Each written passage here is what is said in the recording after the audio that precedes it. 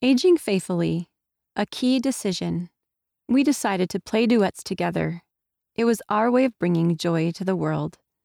By Irene Soderquist Larson. One day 3 years ago, when I was 87, I was at a social event. A woman was there playing the piano. She played about like I do. When I asked her name, I found out it was Alice Bodley, my bishop's mother. She was 90 years old at that time.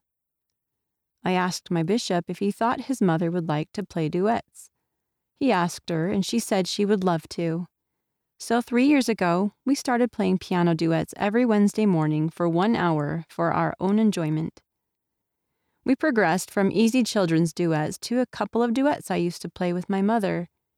But what we loved the most was playing duets of the sacred hymns of the church. Our two favorites are Joseph Smith's First Prayer, hymns number 26, and Love at Home, hymns number 294. By playing every Wednesday and practicing in between, we got fairly good and impressed our children with a little concert. My bishop said he would like to have us play in sacrament meeting, so we learned The Spirit of God, hymns number 2. That was a real challenge for us, but we worked on it for several months and surprised ourselves and our children, and probably our ward members too. Before the COVID-19 hit, we played this hymn in 5 of our children's wards.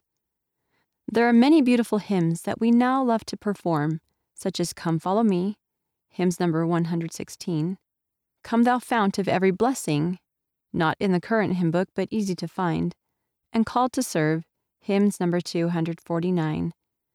Sometimes finding a duet arrangement may mean asking for help, but a family member, ministering sister, or ward music leader is usually happy to assist. We even found a collection of Christmas songs and prepared a 40-minute program to present at an assisted living facility in December. Another musician joined us and played a xylophone and a set of bells to add variety to our performance. Through our music, at our ages of 90 and 93, we feel that we are bringing joy to the world, hymns number 201, not only at Christmas, but also all year long. We have been playing together regularly now for 3 years. Choosing to play duets together was clearly a key decision for both of us. The author lives in Idaho, USA. Sidebar: Service from seniors. Here are ways some senior church members found to bless those around them. Several years ago, Wayne Lewis of Washington, USA, published his life story. He gave copies to all of his children and grandchildren. This was not done for the benefit of anyone but my family, to encourage them to write about their life experiences, he says. Not long afterward, Wayne suffered one stroke, then another. After the strokes, my counselor discovered that writing stories about my life was actually helping diminish the stresses brought on by brain injury. So I have continued writing about my life. Now 88 years old, Wayne adds, I would encourage everyone to write their life story. Act now and use any format you think will be read by those you love. When Wayne's wife, Mary, got involved in a church-sponsored project, she never dreamed that 15 years later she'd still be making blankets for the local hospital.